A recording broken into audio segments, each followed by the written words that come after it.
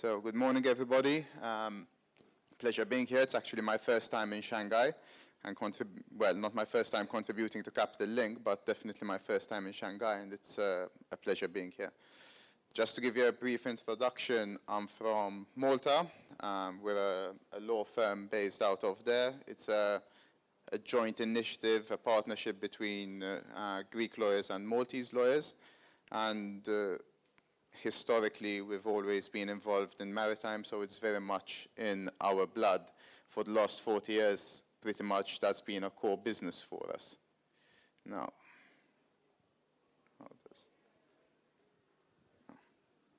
perfect.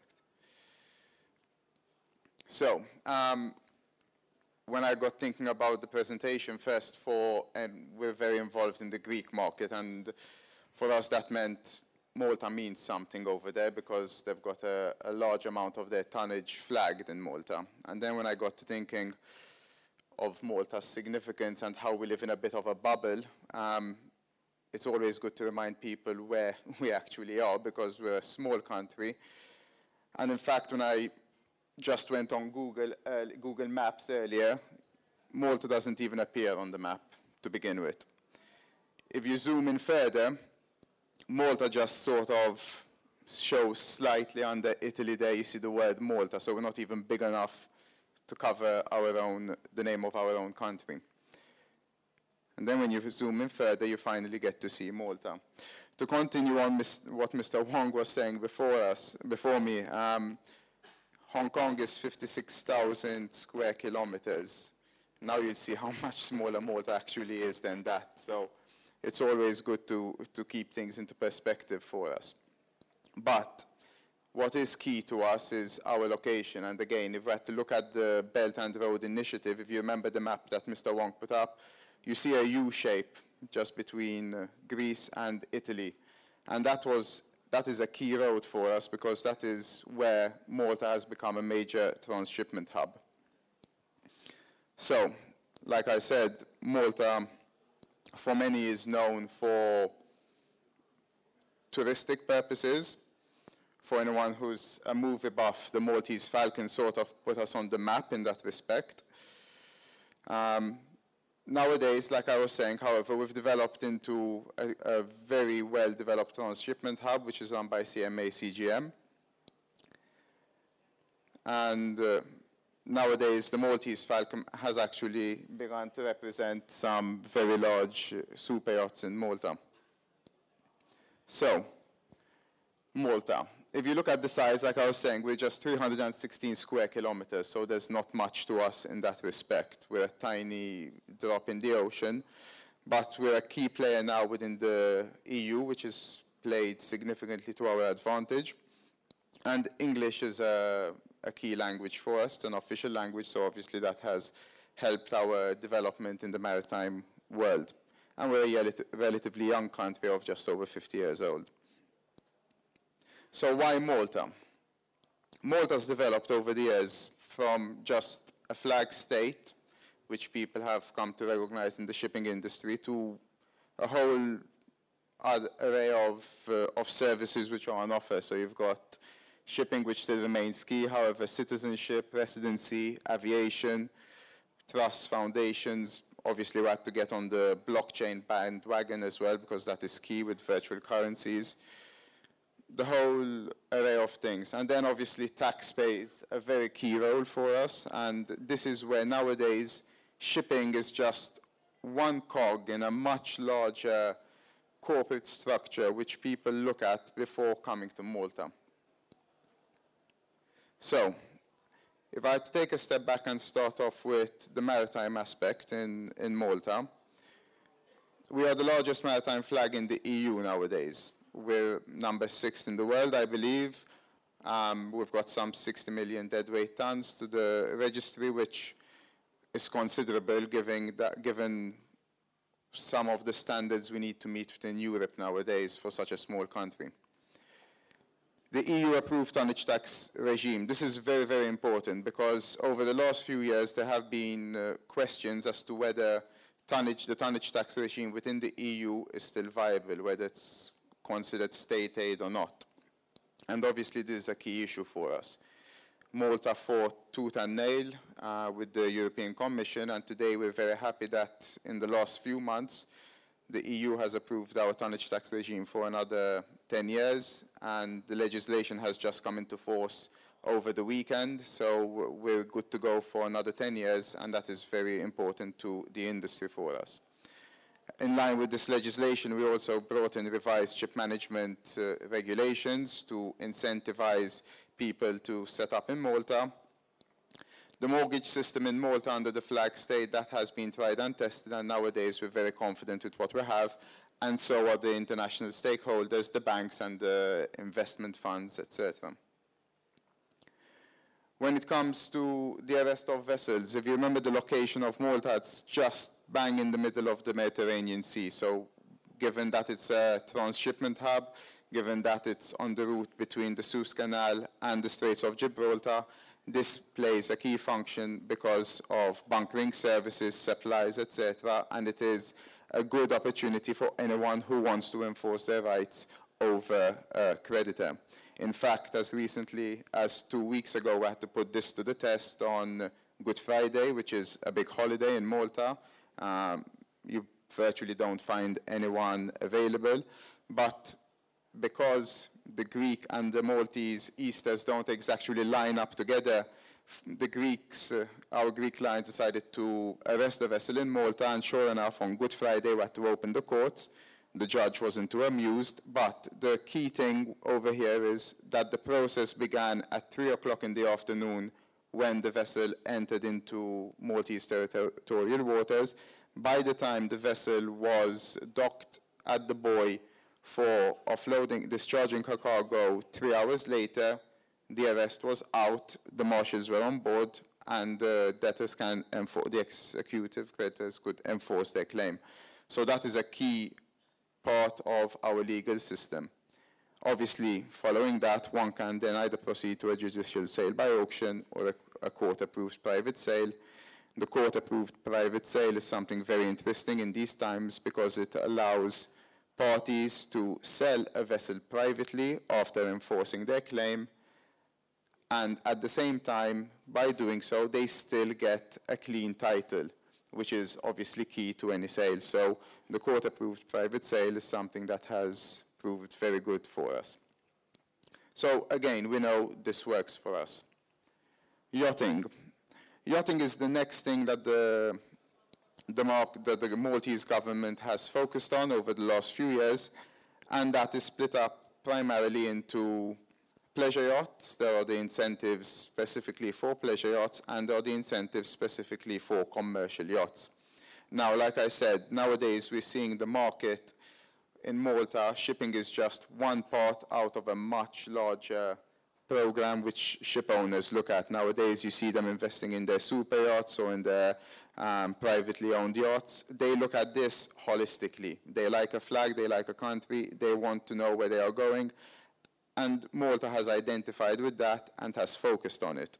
So what the government did over here is they focused on the marinas in Malta, they focused on the financial incentives, and they focused on the maritime flag.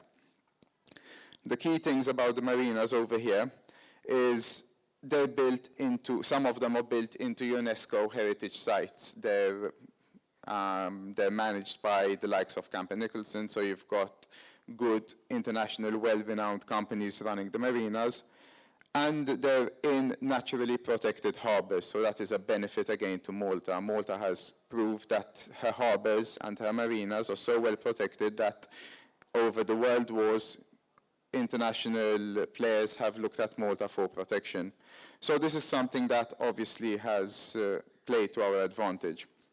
Again, high-end marinas, there are VAT incentives, the weather is relatively good in Malta, and the location, again, is not that bad for people who want to use their yachts within the Mediterranean waters, because it is just some 50, 60 miles south of Sicily and some 100, 120 miles north of North Africa. So you can visit Tunis or you can visit Sicily very easily from there. One thing that has been extremely well received in Malta is the initiative of owning a private yacht and paying VAT at very favorable rates. Now, we know that no matter where you are in the world, if you want a private yacht and you want to bring her to Malta or to Europe for that matter, it needs to be a VAT-paid asset. Otherwise, it would have to be a commercial yacht in order to do so, which means entering lease agreements every time you want to use your yacht. There are structures in place which are approved by the EU, albeit they are revised from time to time to ensure that they stay in line with the guidelines. But ultimately, by using this structure over here, one can benefit from these beneficial tax rates. So if you have a sailing boat or a motorboat of over 24 meters and you would like to own her privately and use her at your own leisure, you could essentially pay 5.4% VAT in Europe and then be free to go around Europe at your own free will without any questions asked. So this is obviously very enticing to stakeholders, to yacht owners who have yachts that are obviously in the tens of millions at times, where there's a substantial saving over there. With respect to commercial yachts now in Malta, what we've done is we've used a similar system like before mentioned for private yachts, but for charters. So you've got the marinas which have been beefed up to operate on a more international level. Now what we're saying is if you start your commercial leases from Malta, you can benefit from better VAT rates on the lease. Again, if you use a yacht privately, if you charter it out, you have to pay VAT on that service. However, if the departure point is from Malta, you can benefit from better VAT rates, so it is a saving in the hands of the consumer at the rate stated over here, depending on the size of the vessel. So again, those are the tax aspects that the government has taken into consideration. Now, finance and tax.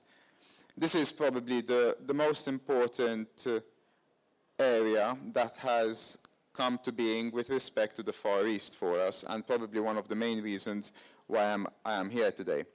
What we've seen is that over time, Malta has developed a robust double tax treaty network with all the leading economic players in the world in particular. You've got China, you've got Hong Kong, you've got the UAE, you've got Singapore. So now, again, I go back to what I mentioned before. It's not only about shipping, it's also corporate. So if you have the favorable double tax treaty network, if you've got the ship registration all coming together, then it becomes easier to combine everything together. So with China, for example, the double tax treaty became extremely important when it came to the, now not so recent, a few years ago, there were the freight taxes that were implemented, similar to what you see in India, for example, where thanks to having a company set up in Malta and the double tax treaty, a ship owner can rely on the relief of tax in that respect. So this has been very beneficial for us. Finally, if I skip over to the lease finance sector, that is something which, again, the government of Malta has identified as a key player in the shipping industry and in aviation. So they've brought in incentives whereby charterers under a lease finance system could take possession of the yacht, of the ship, without any recourse to court. So it gives power in the hands of the leasing company, as this may not necessarily have a registered mortgage over the vessel, yet needs to have some control over the asset it is leasing out. And that is a very fast and tight system which has been very enticing over here in the Far East as well. And we're happy to, I'm very pleased obviously with some of the speakers here to have collaborated and put this to the test already in Malta over the last few years. Finally, which is very important within the European Union sector, a financial institution giving out the financial leasing benefits does not need to register as a licensed entity as a bank within Malta, as it does not, if it does not have a permanent establishment in Malta. So that, again, gives a lot of flexibility to anyone who wants to make use of finance leasing through Maltese structures. Again, then I can jump over back to the double tax treaties. What we see is that the leasing companies tend to be based in Hong Kong. They link up with the Malta companies that own the vessels, and any double tax over there is avoided through the double tax treaties. Again, then you take in the Greek aspect to it. There's something else that has come into play recently, whereby if a Greek ship owner wants to have a company in Malta, thanks to the benefits of the Law 89, linking up with the laws in Malta, they can have the company set up in Malta, they can have the effective place of management in Greece, effectively having a branch.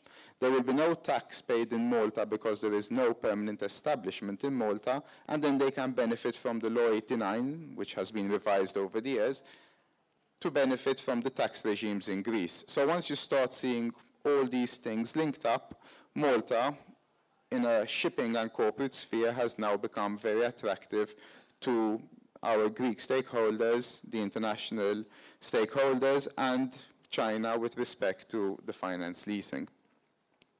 And with that, I will conclude over here. Thank you very much, and on to a coffee break, I guess.